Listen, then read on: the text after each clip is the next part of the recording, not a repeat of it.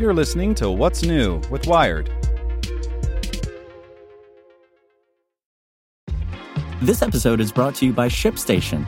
You know, some things take a lot of work, like sending little robots to far-off distant planets. And just as that's challenging, so too is running a successful e-commerce business, especially when there's so much to do. So I want to introduce you all to ShipStation.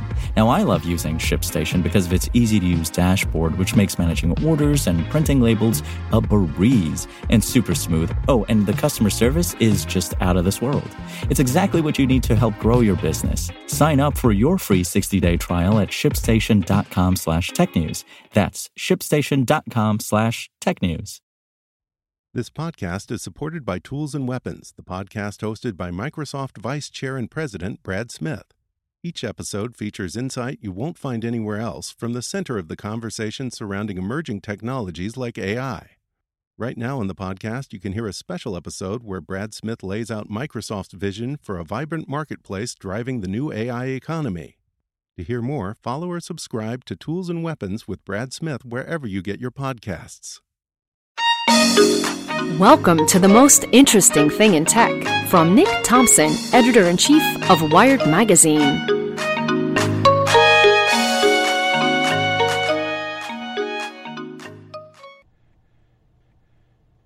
Hello, it's Friday afternoon, and the most interesting thing in tech are the disturbing new charges from the Department of Justice against Julian Assange. To understand what's happening, let's go back in time a little bit. Assange, in 2006, makes this site called WikiLeaks, where he encourages people to take information that somebody doesn't want published, send it to him, and he will publish it while keeping the identity of his sources completely secret. So, information from governments comes out. Information from the private sector comes out. Lots of information that people don't want out there. Some of it clearly for the public benefit. Some of it has costs. But Assange is viewed as, at least by most people, as an idealist. Maybe an idealist who causes some harm, but an idealist in the service of truth, openness, a lot of the values of the early internet. That's 2006. Over time, his leaks become more controversial. All sorts of government papers that may or may not expose and lead to the death of assets, cause a lot of harm. But still, he still seems like an idealist. Then things start to get weird. Rape charges, he ends up hiding in the Ecuadorian embassy. He ends up being a tool of Russian intelligence in the 2016 election. Eventually he's kicked out of the Ecuadorian embassy. And not that long ago, it seemed like he was going to be charged by the US government just for aiding and abetting password cracking in a way that violated US law. It seemed like a specific thing that wouldn't have harmful effects for freedom of the press, the thing for which Assange first seemed like an idealist. But then yesterday, we learned something new, which is that the government is charging Assange under the Espionage Act for publishing classified information. Now, over the whole last century, journalists have not been charged for publishing truthful information. If a government source comes to a journalist and gives the journalist documents marked classified, the journalist is allowed to publish them. That is how we got the Pentagon Papers. It's how we learned about PRISM. It's how we learned about all sorts of stuff in the last 2 years. For example, let's say the fact that Jared Kushner set up a secure line to Russia for communication.